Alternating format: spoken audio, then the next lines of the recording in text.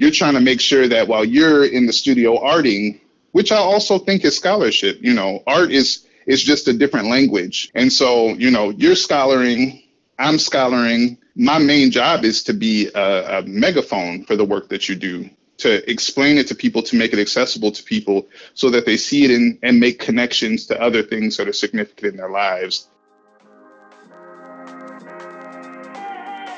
Black creativity is unstoppable. The Studio Noise podcast takes you into the studio with Black artists and creatives making the art that moves the culture. You get to feel all the inspiration, technique, and passion behind the people making paintings, making sculptures, making prints, making noise. It's the Studio Noise podcast with your host, Jamal Barber. It's the noise. Yes, it's your boy Jay Barber. It takes all type of people to make this art world go round.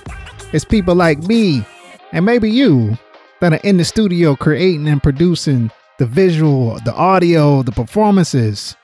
Then there are the curators, writers, historians that help tell the story, provide the context. Like today's guest, TK Smith, writer for Art in America, Art Papers, so many more. And he curates shows. Right now he's in school pursuing his PhD at the University of Delaware. I love getting these scholars and thinkers on the show. It always leads to great conversation. This episode we talk about curating and working in and with institutions to increase the profile of art and artists, the mind state of writing an art show review, and how much he channels the experience of art into the written word. It's Studio Noise, the voice of Black art, bringing you the best in Black contemporary art on all levels. From all angles, even the scholarship, baby. We still doing it. If you like what you hear, why don't you support the show? Follow us at Studio Noise Podcast on IG. And that's Noise with a Z. Haven't said that in a while. Studio Noise with a Z. Rate and subscribe wherever you listen to podcasts. Make sure you throw some reviews up. All the reviews let everybody know about the noise. Join the Studio Noise Patreon if you got a few dollars that you can't afford to send to your boy JB. The tiers start at just $5 a month, and every bit you give helps us keep this show going, help us keep building this archive of the best Black artists that I could possibly get my hands on. Now do your boy a solid. Go ahead, the last person that you just texted in your phone, you just picked up your phone, I know you just texted somebody. Go ahead and send them this link to this episode right here and tell them it's the noise, baby. And right after the break, we got the one and only TK Smith talking that good art talk on the noise, baby. Yes.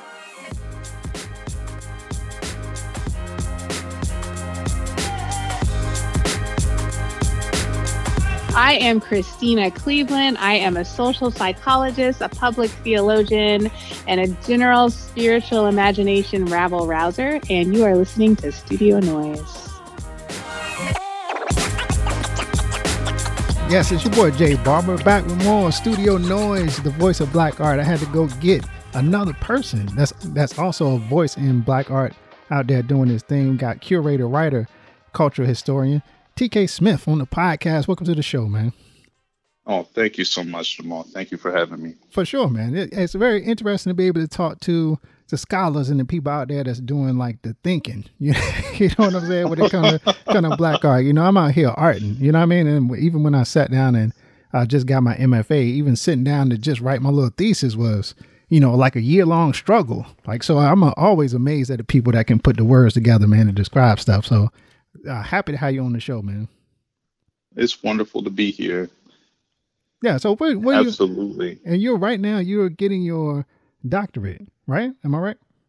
I am. I'm at the University of Delaware getting a doctorate in what the program is called the history of American civilization, but that's just a fancy way of saying history with some material culture in it. Material culture? What do you mean by that? What do they mean by that when they say it? Yeah, material culture is really my thing. So out of all of the things you could say, TK Smith is, I'm a material culturalist, which is a word I made up. And it basically means that I study what makes a thing culturally significant, what makes a thing valuable economically, what makes a thing symbolically political, what makes a thing matter, what makes it itself is kind of what I study. Man, that's deep subjects right there, man. I got the right man on the podcast now.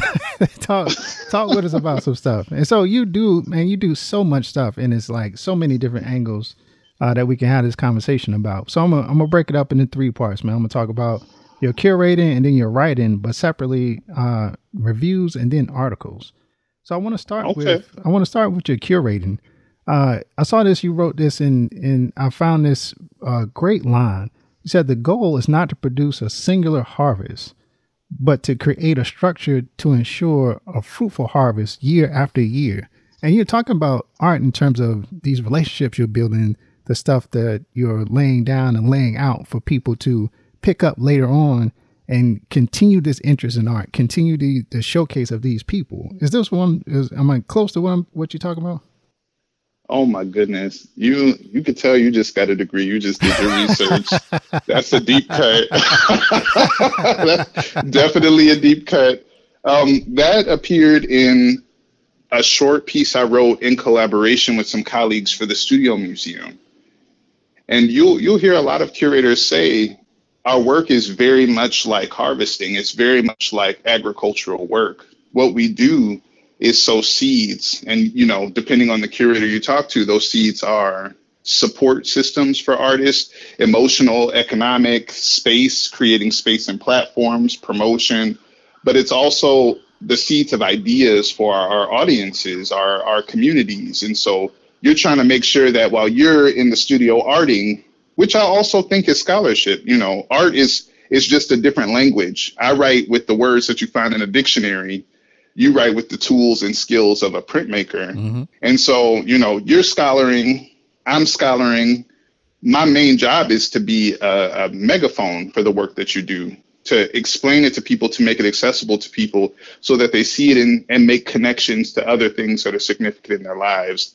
And so, when I say, the process of what a curator does isn't about the big show, right? It's not about the big retrospective. It's not about the big piece that sells at Sotheby's. It's not about the big flashy things.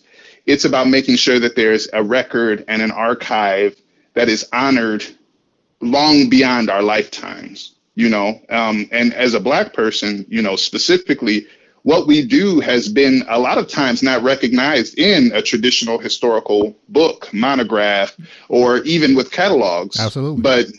But it's even the work of word of mouth, speaking someone's name when they're not in the room, making sure when there's a show that you're bringing up the artists that are significant, making sure that you remind people who taught who what, because those seeds came from someplace. Sometimes you can show people how things pass through generations and legacies, and it's a big picture job. It's a big picture job, and it bubbles up to the surface when you see an exhibition or you go to a gallery talk, but the real work is done in the archives, in studios, and at the desk really every day. And so where does that process begin for you? Like, are you constantly researching to find work? Or are you just meeting artists just randomly? Like, what's the generation of it? It's all that, really. Like, I've been in some situations where I have no intention to do any work. I have no intention. I'm going to go to brunch with my friends, or I'm going to, go to the park. I'm not going to look at any art. And then the next thing I know, I'm talking to someone on the bus who just so happens to make prints for posters. Then that conversation becomes, well, how did you learn how to print make? And then they're telling me about this community print studio, or, it's you're at a dinner and people are asking you what you do, and they ask you about Black art, and then you say Black and art, and I just start vomiting, whatever I've been working on. And so, I usually start with questions. I have a question, similar to Octavia Butler, because Octavia Butler put it the best. She says, I have questions about life and about the world. Mm-hmm. And I start writing to answer my own questions, to explore things that don't necessarily have a ready-made response or an answer. And so that's kind of how my shows start. I have a question about living, about life, about people, and then the artists and the theoretical frameworks come later. And so as you're talking, like, how do you know the moment in which you figure, like, this is something. Do you know what I'm saying? Because I'm sure you talk to a lot of artists, and you're not working with everybody, right? So how are you being selective about that process? Well, so as an individual, not as the objective curator or historian, but as an individual, I have biases. Like there are things that I look for. I love craft, textile work, woodwork, printmaking, anything that involves various kinds of techniques and training that aren't necessarily taught just in academia. I'm very, very attracted to, because that's the way I was raised. I was raised with people who learned how to fix cars by fixing cars, and people who learned how to fix hair by fixing hair. And, you know, of course, grandmothers and great grandmothers who sew and who cook. And so for me, it's that craft and that technique and that style that comes with doing things your way that I look for. And we could go all the way from sewing a quilt to the traditions of abstraction, Black abstraction. We could talk about Black people just expressing themselves, you know, finding the jazz in the classical music, finding where to break things apart in order to make space to express themselves. And I think that inkling, most curators can see in almost any maker. So I don't want to put a hierarchical thing on it. It's not a person who went to a particular school or a person who does, you know, says a particular magic elevator pitch. It's a spark that a lot of people can see, but it's if our sparks touch that really matters. You know, you are working on something that touches on something I'm working on, and together we can create something in a space, you know? Yeah. And that kind of spark and connection can kind of ruminate in the background a little bit, and like it'll pick up when it's time to pick up. Like when you're finally laying out these ideas for a show, I'm assuming that you just reach back and, hey, remember that one guy that was doing that thing matches perfectly with this, and so on and so forth. Oh, absolutely. I mean, I have Excel sheets full of artists I've met, and I mean full of artists I've met, be it on press trips or on the bus or, you know, wherever I am, who I'm like, oh, that person is interested in water.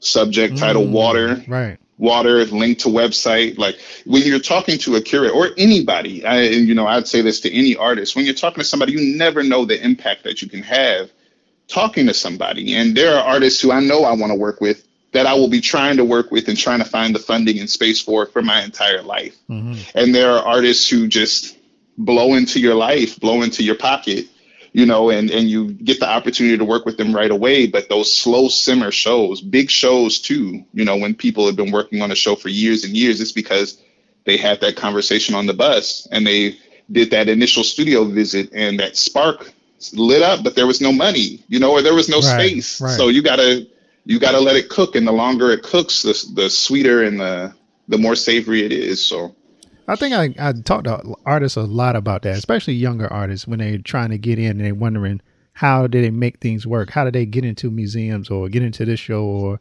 meet this thing and that thing? And I do, and what you're saying kind of reinforces what I tell them. I tell them to focus on the work, like make the work, have it available, stay committed to your process along the way. And because you just described, a lot of things have to line up in order for something to happen.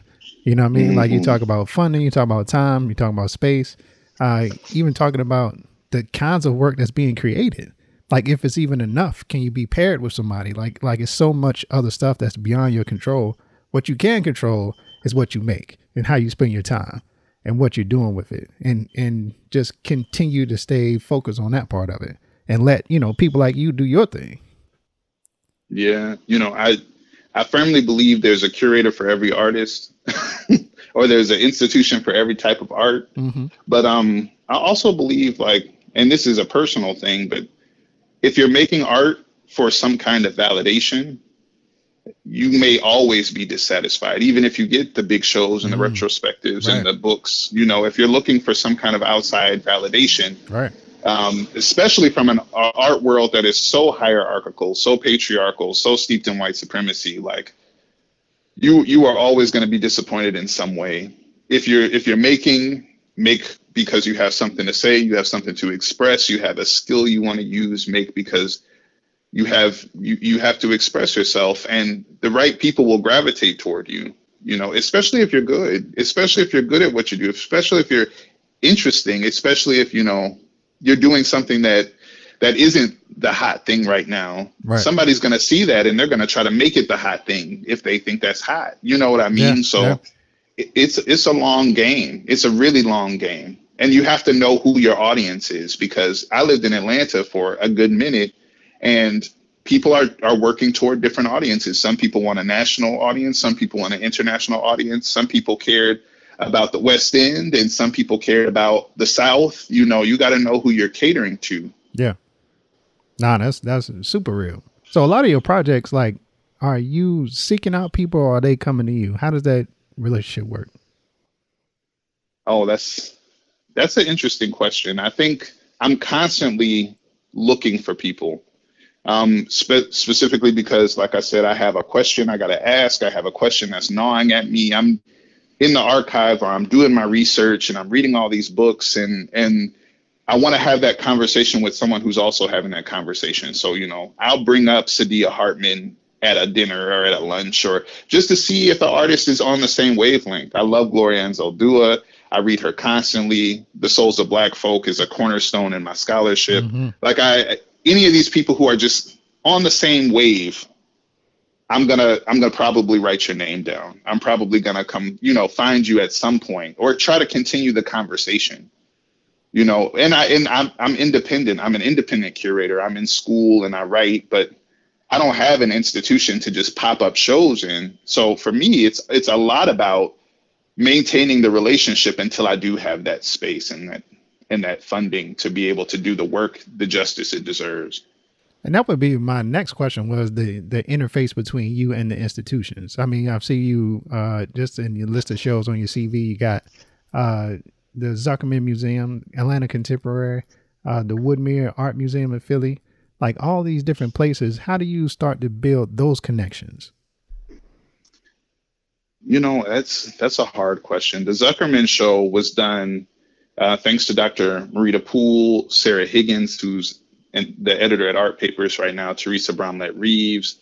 They started a fellowship, my colleague Nzinga Simmons, who's now at Duke in the art history department, that gave us the opportunity to break into the field. And they gave us the opportunity to curate a show. And I knew, I wanted to do a textile show because, again, what I said, my foremothers worked with textiles. And I said, I have to work with some kind of weaver, sewer, something. And so, just like I said, I started my list, and I'm talking to Don Williams Boyd, and, I'm talking to everybody I could think of, because I also knew I wanted to work with an Atlanta artist.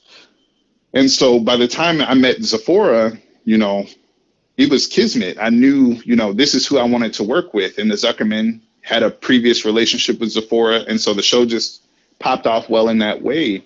The Contemporary reached out to me to co-curate the biennial with Jordan Americani. And again, I knew I wanted to work with Atlanta-based artists, and I wanted to work with early career artists. And they agreed and were supportive and gave me a lot of space. I got to work with Danielle Detweiler. I got to work with Adam Forrester, Artemis Jenkins, and Shane Dedman. And we put together a really interesting show showing some of the artists. My mission with that was to kind of show some of the artists that I ran into in my 2 years in Atlanta that didn't get enough space, in my own personal opinion. Right. And that was a list. That list started with like 200 artists and whittled its way down to 50 artists and whittled its way down to 20 artists. And then it got to 6 artists. And then I had to drop 2. So, it's always in process. The brain is always in process. And then the show at the Woodmere, I actually agreed to do that show to write the catalog essay for it. And what I ended up getting was a set of ephemera from this Black man who had died. He died in 2013. His name is Roland Ayers.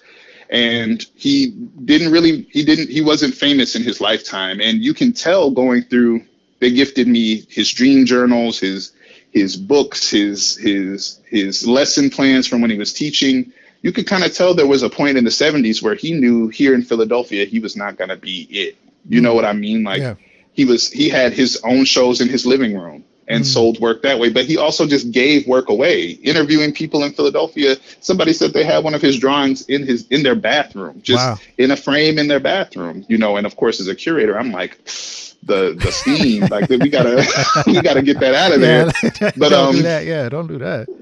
Yeah, but it's one, you never know the impact people had. But that man was so prolific. His drawings, surreal pen and ink drawings, gorgeous. He did some prints as well, that I had to do more. And so I was like, well, let me help you select the works, and let me show up to install, and let me do them. By the end of it, I curated the show, all because I just couldn't let this institution not have my personal Black perspective on this Black male artist who was no longer with us. And I think if you're thinking about curatorial labor, the longue durée or the harvest that I'm talking about, a lot of the work is an investment that feeds us. You know, I think my work is very fruitful for me. It helps me grow. It makes me feel fulfilled.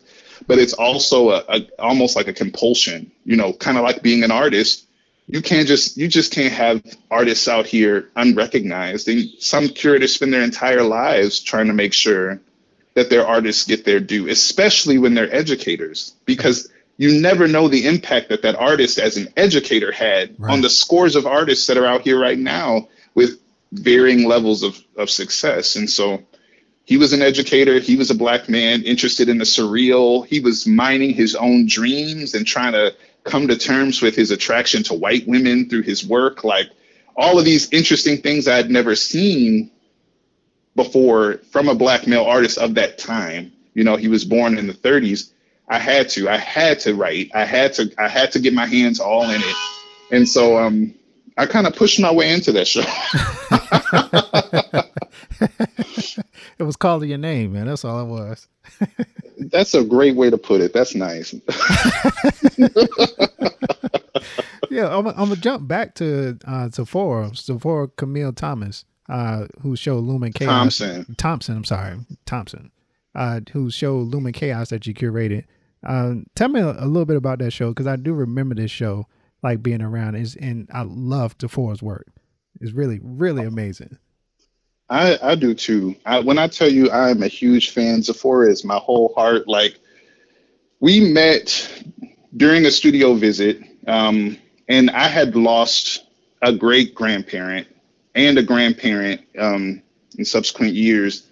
And something she had said about cyclical return, you know, she had mentioned that she kind of works through this idea of the Ouroboros, this old Egyptian, Roman, it's actually global symbol of the snake eating its own tail, right? It's the idea that things will return back to where they came from, but also at that point where they return, they can be transformed into nutrients, you know, that idea of reclamation and transformation and growth that comes from a closed circuit, which this earth is. Like, we only have so many resources. We can't do with more than what we got. And so I was thinking about the loss of some loved ones, but I was also thinking about materials and how we are in this moment of ecological disaster, right? The Anthropocene, as some people call it.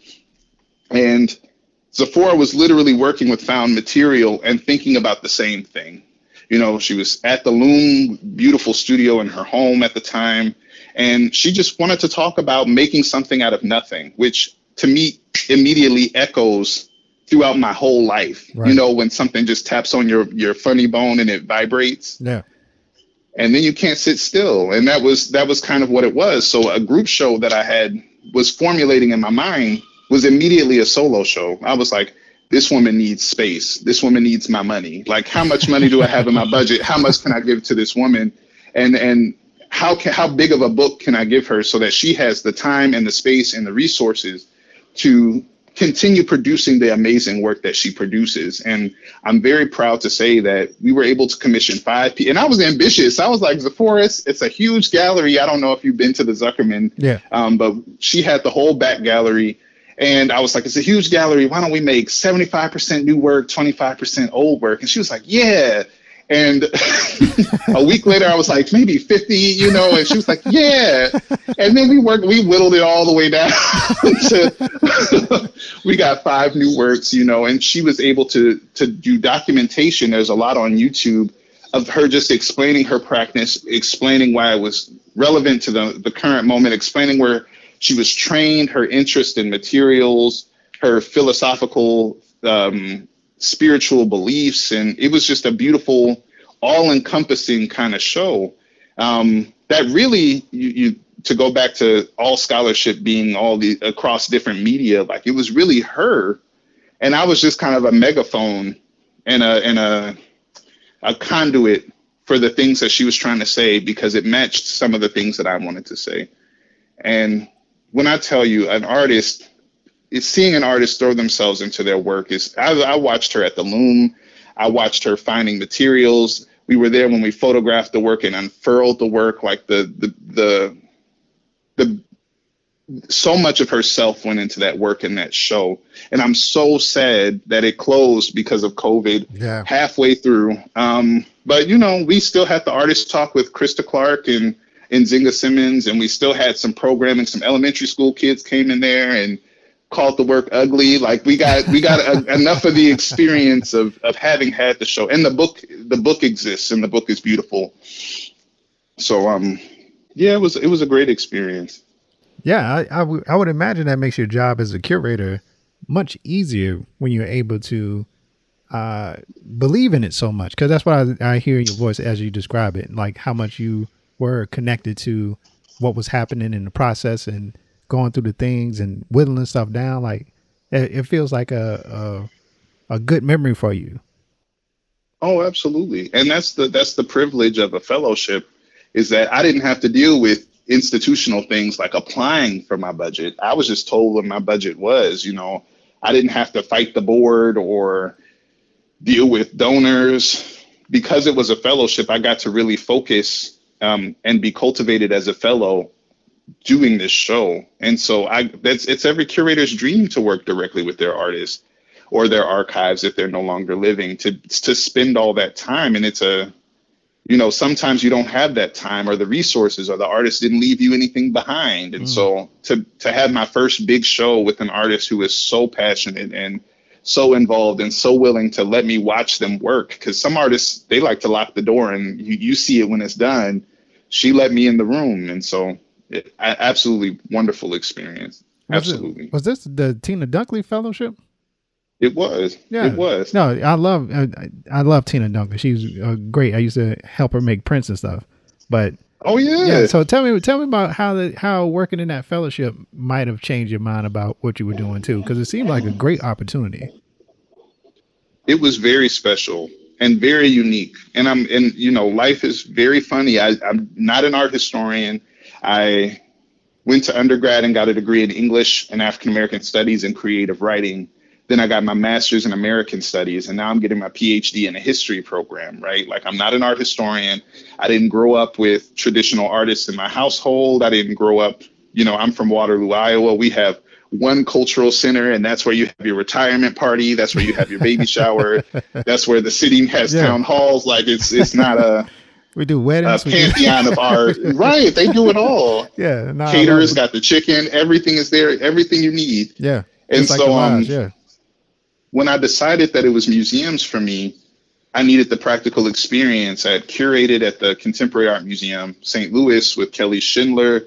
And we got to put together this beautiful, and I don't know if you saw the Amy Sherrill show at Spelman, but that show originated at CAM with Lisa Melandri, who is the director, who is still the director.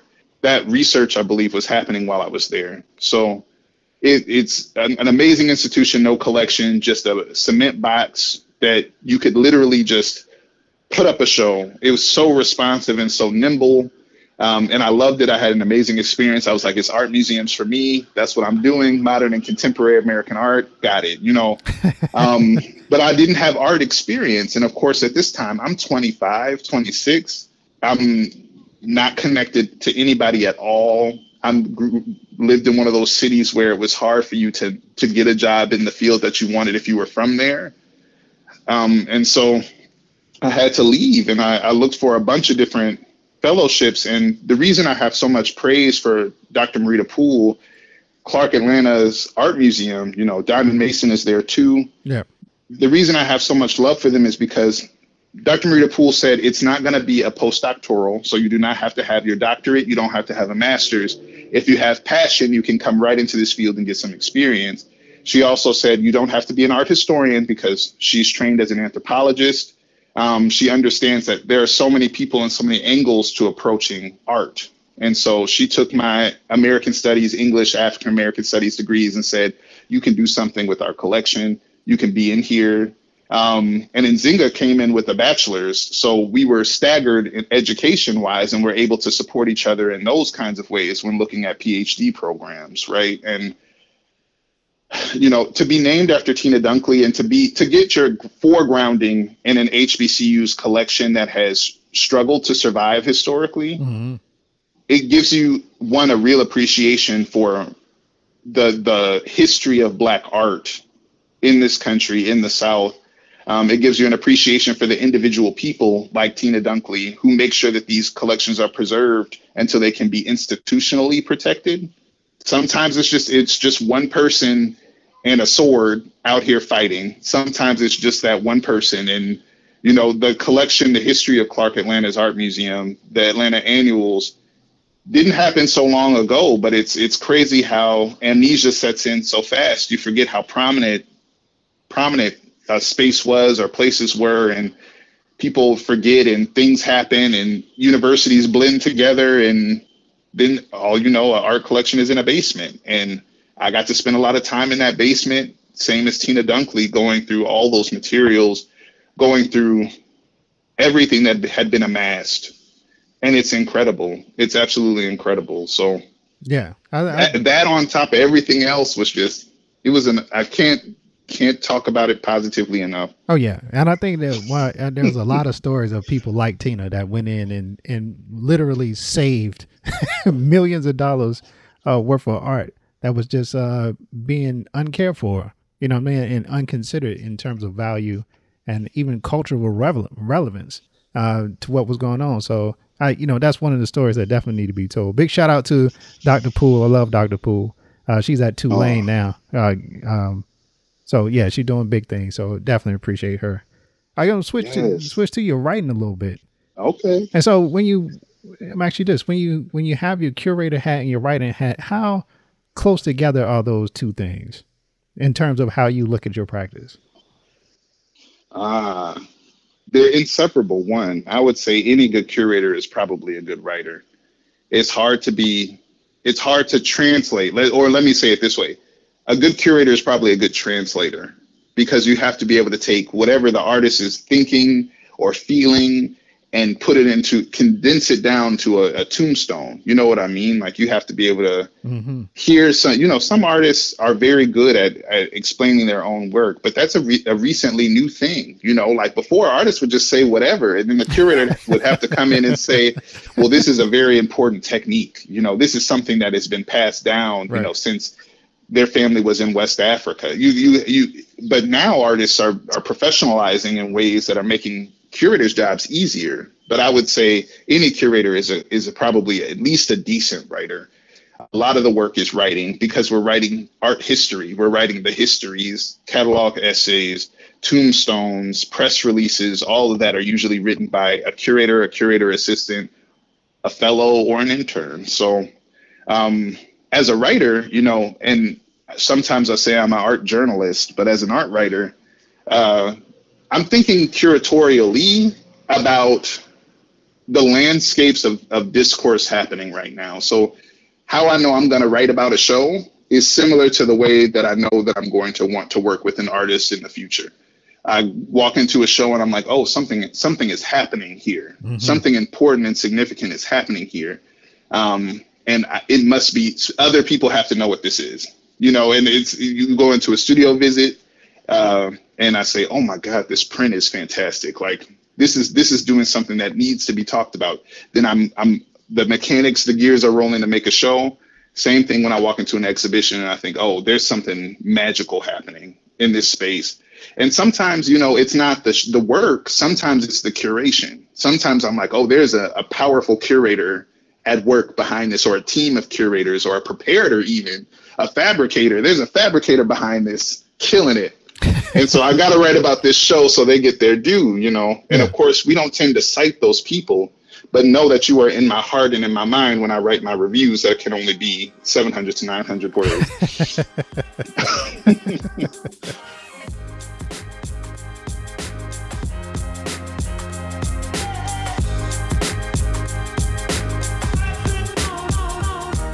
This is Jamel Wright Sr., abstract artist, living in Atlanta, GA. You listen to Studio Noise.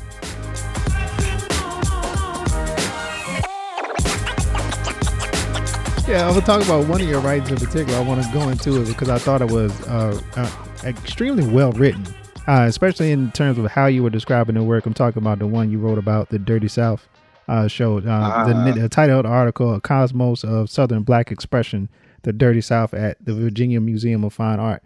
You wrote this for Art in America.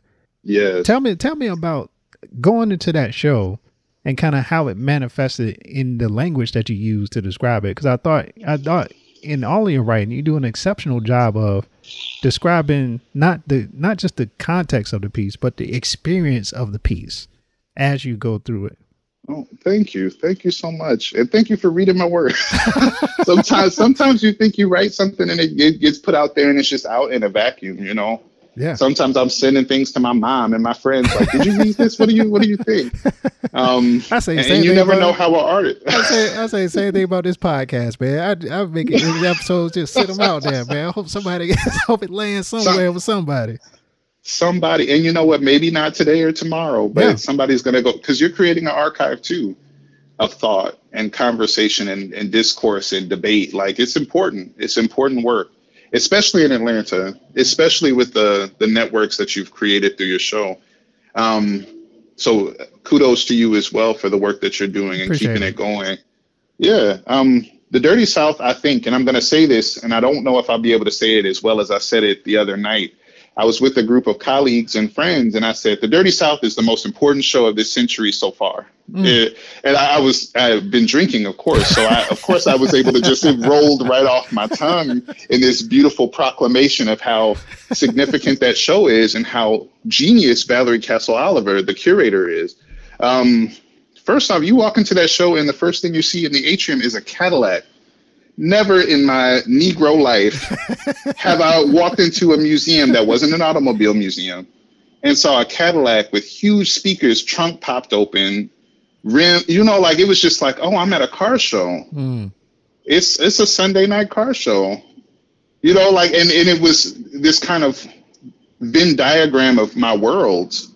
I think first off, any curator of color from a marginalized identity who can make new space out of the traditional encyclopedic museum, turn it and transform it into something where their community feels like they belong, that's an amazing feat. Absolutely. And for Valerie Castle Oliver to put that Cadillac in the atrium, not even in the show, not even in the space, she put it right when everybody who comes into that museum is seeing the Cadillac. Yeah, that's everybody's capital B Black right there.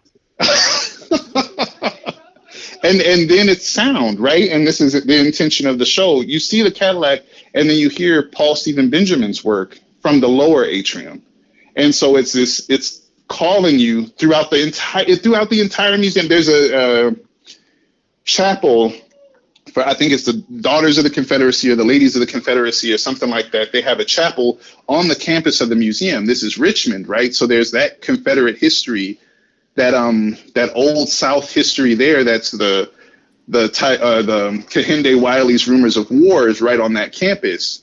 This chapel has a sound installation that pulls you in. She really took over that whole campus and transformed it into a place for conversation. And she did it with rap at the forefront, with music, with sound, but specifically with hip hop culture at the forefront. And it really felt like, in all of these ways we've been talking about hip hop being pop music and the significance of Black voices in American music, like it really felt like the proclamation that hip hop is part of the lineage and the genealogy of Black expression that is just as valuable as jazz or ragtime or quilting or dance, Catherine Dunham, all of this, it put it in that lineage in a way that solidified it for me, and I'm sure for very many viewers, that this is us, and it's important, and it needs to be not literally, but it needs to be on a pedestal in the same way that these other art forms are. And look at where they come from. And so you walk into the space, and the first thing that you see is this beautiful form of Beverly Buchanan's like rock formations. Then it's films. Then to bring up Atlanta artists, Michi Mako's work is right in that first gallery. Yeah. It's called Summer, I believe, and it's gorgeous, gorgeous. There's a work from Clark Atlanta in the first gallery. I can't remember which one, but I remember reading the wall label and thinking like, oh my God, even here, because, people say whatever they want to say about Clark Atlanta University Art Museum, but I tell you, when you need a loan, there's no better place. Yeah. No better place. I travel an awful lot for the work I do, and any big, survey-esque Black show usually has a work from Clark Atlanta in it. That's just to re-up on how significant that collection is and how important it is to Black art in general. But I could talk for hours about this show. I really could. But she did something very significant, and she didn't exceptionalize it. She didn't put respectability on it. Sheila Pre Bright's in that show. Oh my goodness. There's so many good artists in that show. And so many artists from the South who do work and live in the South and who feed the South. And you know what I mean? Yeah, it was made by someone who, has lived in the South and who cares. Right. Someone who is an intense researcher, someone who is thoughtful, someone who is spiritual.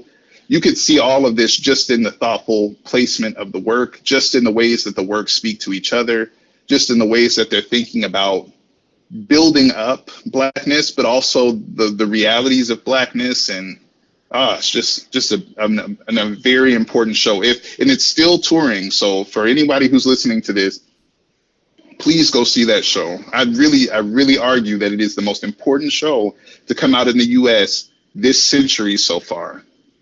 Oh, I got to put this on my list then. Like I already knew I wanted to see it. It's like, I got to move it up the list a little bit.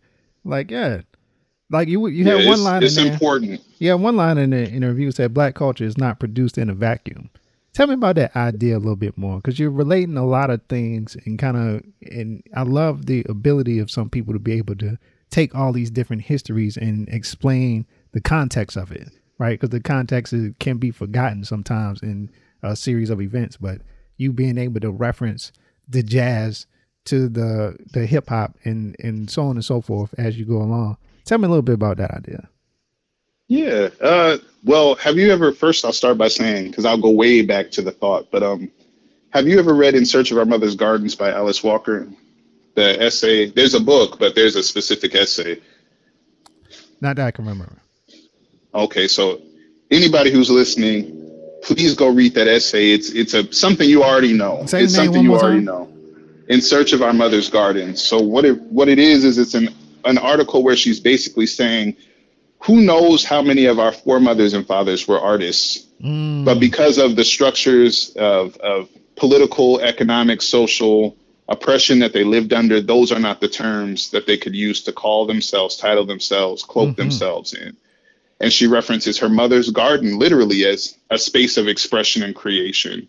She's every season, she's picking the colors, she's painting a tableau with the earth, right? And that applies to our fathers who are barbers and our uncles who are mechanics and our, on and architects and, people who are doing the work but don't have the certification. People who are doing the work, but maybe they don't work for the big architectural firm or the big, whatever firm, but they do the work anyway, and they do it with pride and with skill. And how that influences us today when we have the privilege to say, I am an artist, when we have the space and the protection that they, for their sacrifices, have made that space for you in the moment right now to say, I am an artist, I am expressing myself, I'm going to do this as a vocation, and I should be respected for it, right? And so the idea that Black art isn't created in a vacuum is kind of built around the understanding that the Black art world has had to exist separate from various other art forms, primarily the white art Western canon. And so you have generations and generations of artists, Henry Ossawa Tanner, and you could go as far back as you can please and think about how those artists were making work in Black spaces. And you personally could probably go back in your own life and think about all the artists who you'd never see in a book, right, but whose work you saw, in your school library, or, I think of Louis Delsart. I saw his work in a book when I was a kid before I knew what I was looking at. You know what I mean? Yeah, like you never know who's influencing you. Yeah. And sometimes, you're just stirring a pot for your grandma, and the colors and the textures become the abstraction that color your canvas. And so it's really about understanding that our lives, not just oppression, not just the canon, but our lives shape the aesthetic of Black art. Every part of it, the music, and the Dirty South articulates this beautifully. But it's like every form of how women dress on Sunday. We call church hats crowns. We live in a different world with a different vocabulary. Be it in the South, be it in the North, be you Black, or an African American, or a Caribbean African American. We come with a language and an aesthetic and traditions and histories that will never be put in books. Right. But when you get to your canvas or your clay or your mold or your whatever your materials are, and you begin to piece that work together, you'll start to see the traces of all of those things.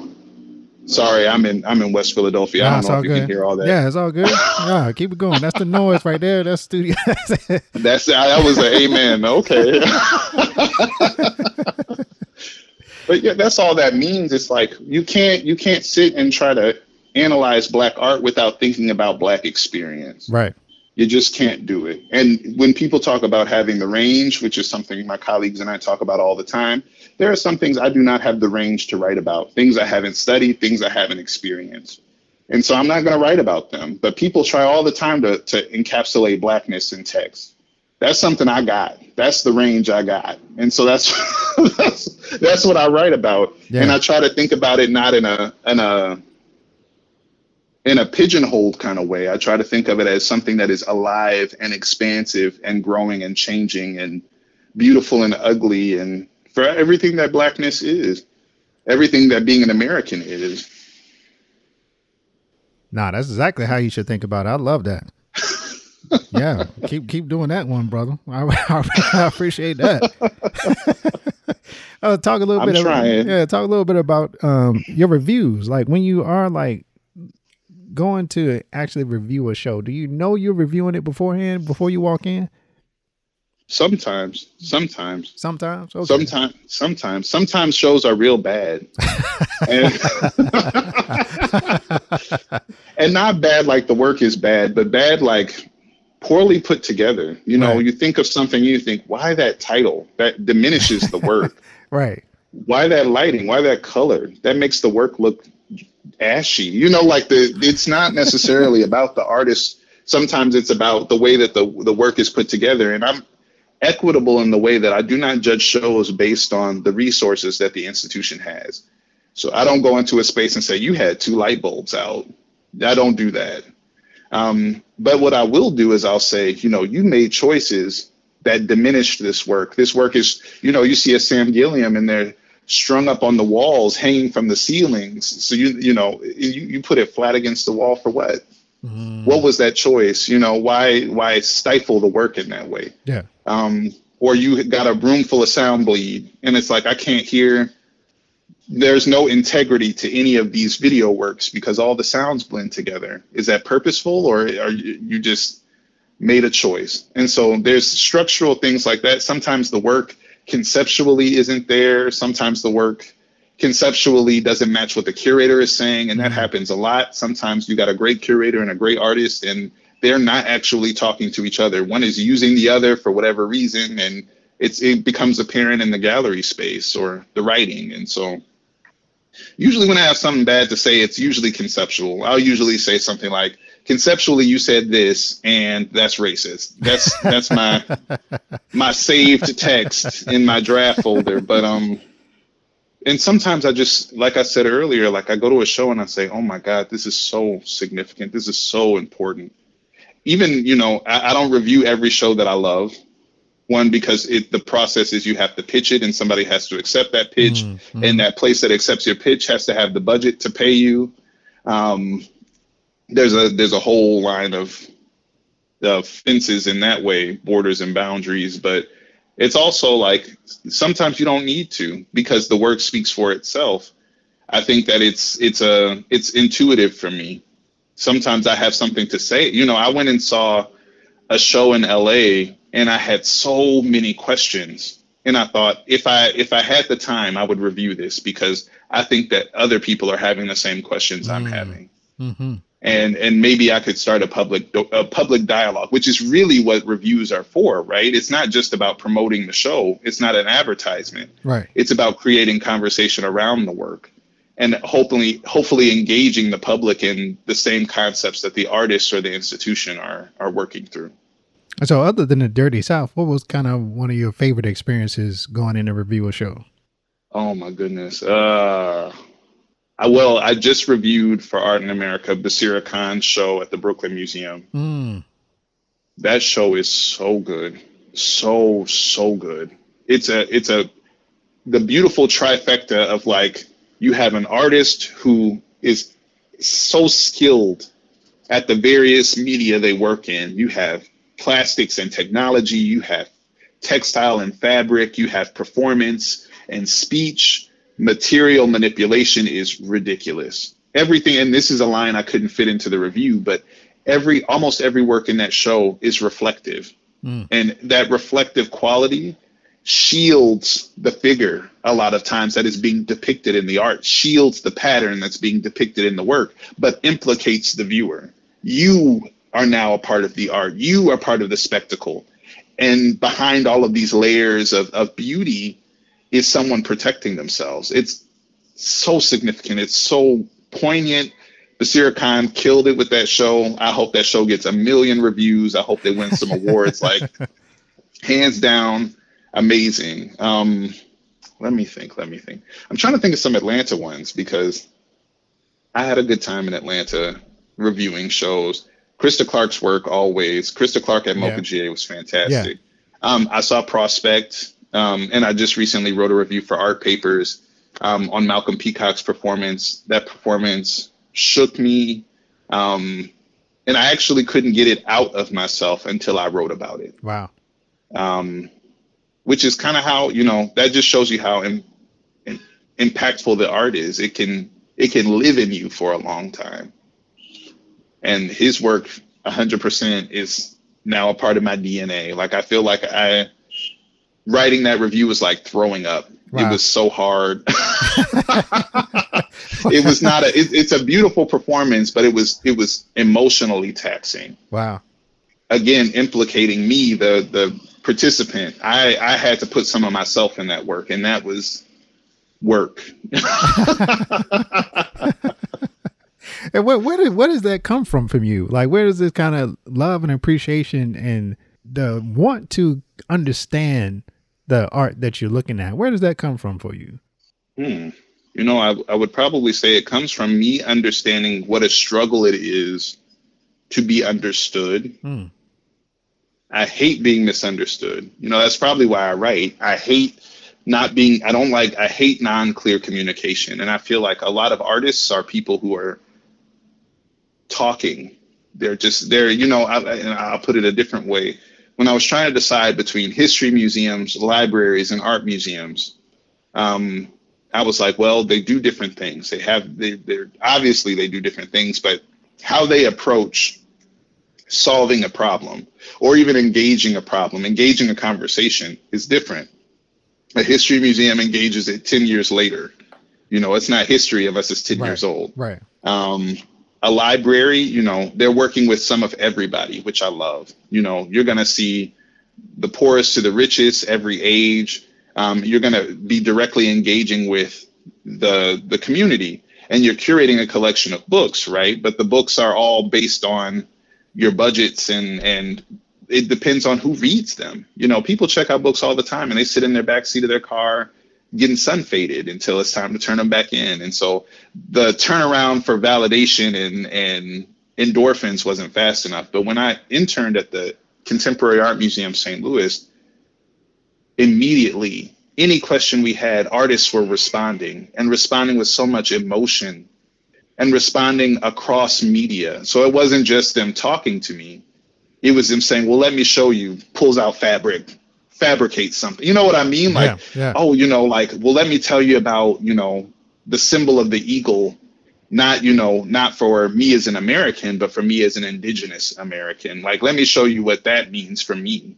And then, you know, you go into these huge, I mean, it's like sitting at the table with people who are so generous with with the questions they have. There's no absolute answers. A lot of artists are just asking questions and asking you to think along with them and to contribute and to participate, you know? And so it's important for me to make sure that that conversation continues. I want to be a part of that dialogue. I want to facilitate that conversation. I want people to be heard. And so when I go into an art space and somebody's talking to me, I'm gonna speak back. Yeah, I love hearing that part of it, because I'm on the other side where I am constantly thinking about how to channel my emotion, my view of the world into some kind of visual art, right? Now, like, how can I create it? How can I visually represent all of the stuff that's feeling inside? Because I'm locking into the humanity that's trying to connect all of us, that it has somebody out there that it can connect with. And so you're the person, right? you're like what you just described is what the ultimate hope of all artists making anything is, that I'm saying something and then somebody hears it.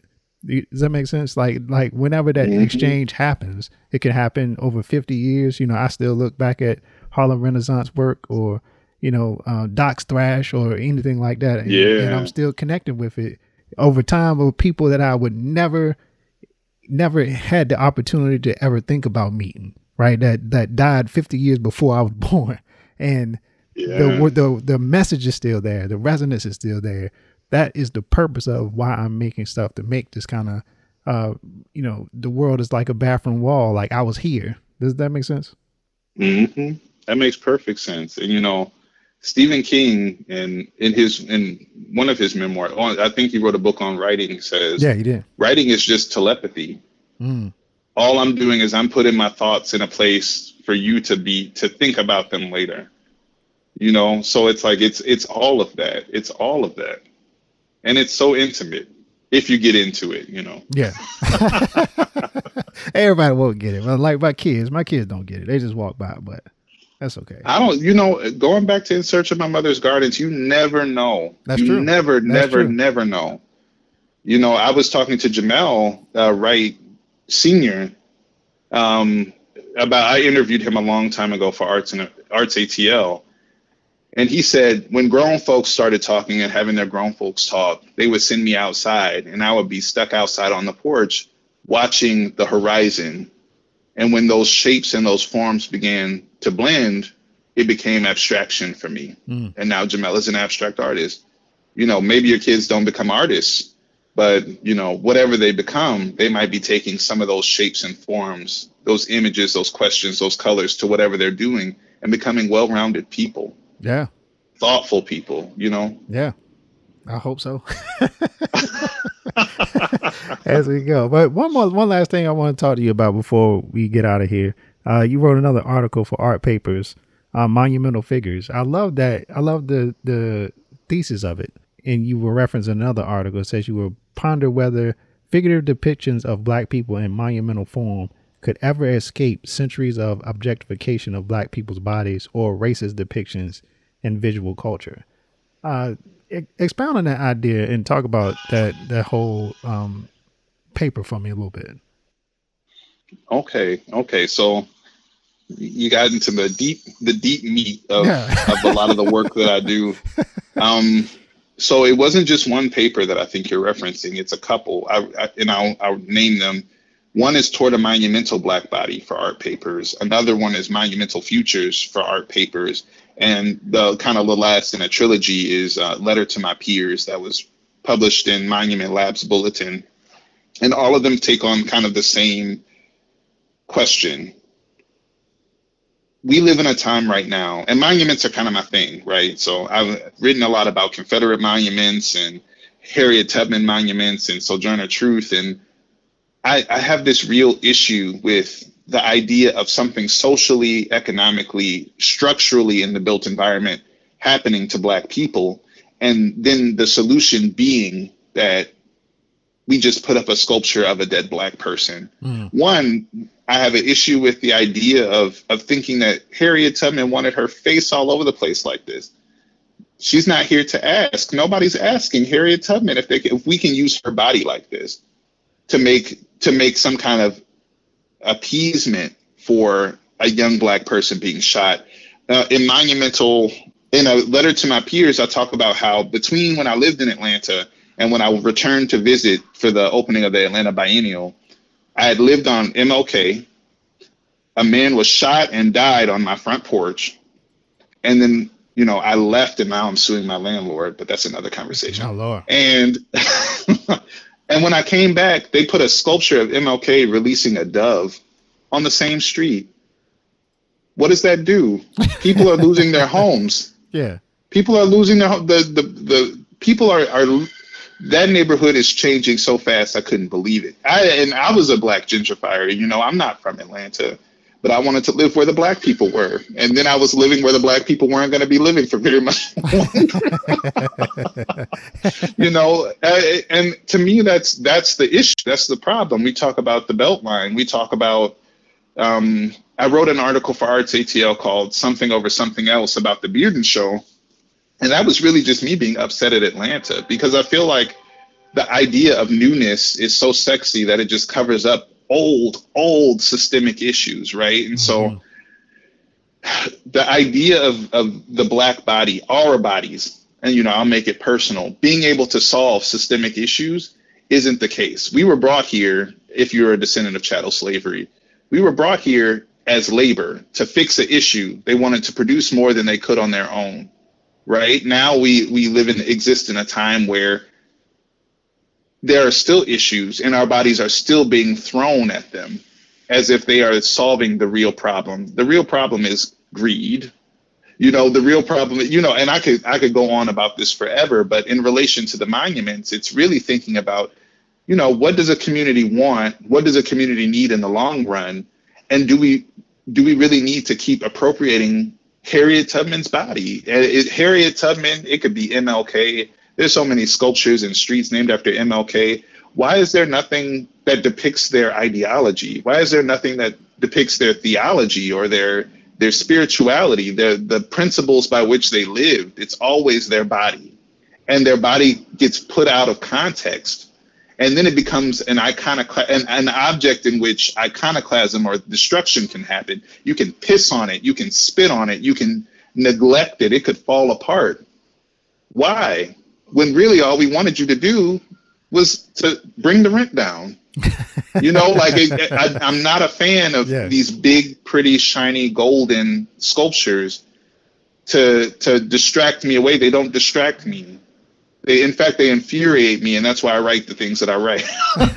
But I will say, Amanda Williams, who is a woman artist out of Chicago, is collaborating on a Shirley Chisholm monument, and she's trained as an architect. She went to Cornell, and she builds spaces. She thinks about dilapidation on a citywide scale, not just a park or a neighborhood or a community.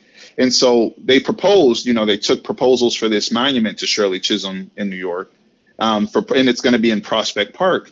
And something that she did was she compromised in a way that I think is beautiful.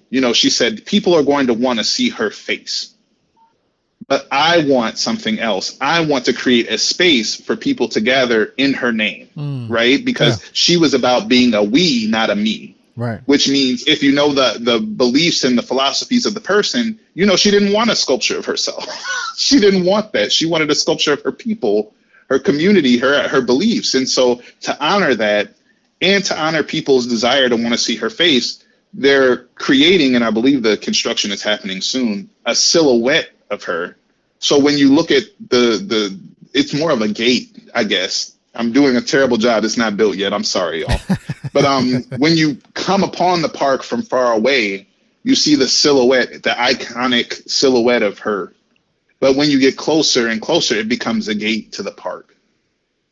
So you can't tell it's her when you're up close. You have to be looking at the park from far away. Mm-hmm. And symbolically, which is really what the name of the game is right now, we're having a battle of symbols. Symbolically, that embodies the person in a way that is thoughtful and caring, still, referencing her body, but it's a reference, not an appropriation. Right. And it's beautiful. And I think that's what I want to see that as a person, as an American citizen, Black American citizen. I want to see people make thoughtful works of public art, not just taking my body. Toward a Monumental Black Body says, do not let them turn me into a monument after they shoot me down on the street. Don't let them do that to me. Every time I see a sculpture of Harriet Tubman, I'm like, damn, we really let them do that. we really did. We allowed that. Yeah. Yeah. And so it's a battle of symbols. The game is a long game. It's a long game. You take down a sculpture of somebody and you replace it with somebody else with the same name. What's changed? Right. And that's a vague statement, but some people will know what I'm talking about. So that's my answer to that. No, I love that. I love that. And I love thinking about those ideas in terms of how America loves to reappropriate stuff, right? Is to take one thing that meant one thing, like Martin Luther King, and turn them into a Black Santa Claus, where they can whip them out whenever they feel like proving their point for whatever particular time, and get to completely ignore everything he was saying. and use him against you. Exactly. Yeah. It's like, calm down, Black person. Remember what MLK said? Exactly. Yeah. Why are you burning things down? I thought we were brothers. While they continue to pillage and rape and gun you down the street. You know what I mean? Exactly that. So, exactly that. It's all like a game. And I love how you say the figure of Harriet Tubman without thinking of what she was doing. Like, think about what she was actually doing. And I love the Shirley Chisholm monument. I got to look that one up.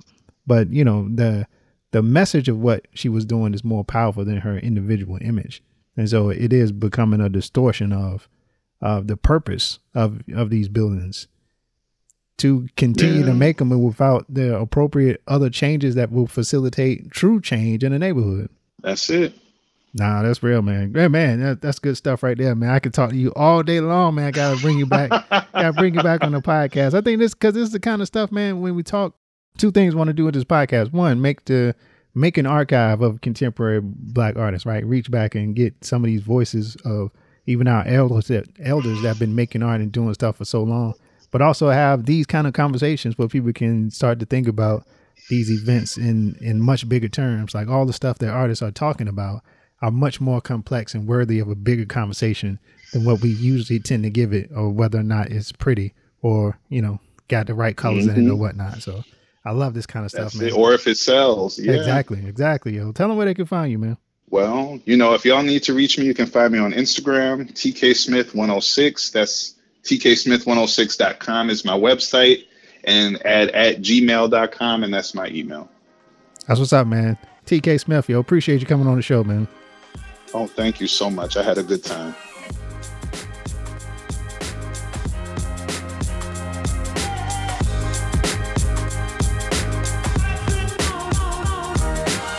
And that's it. Another episode of Studio Noise in the bag.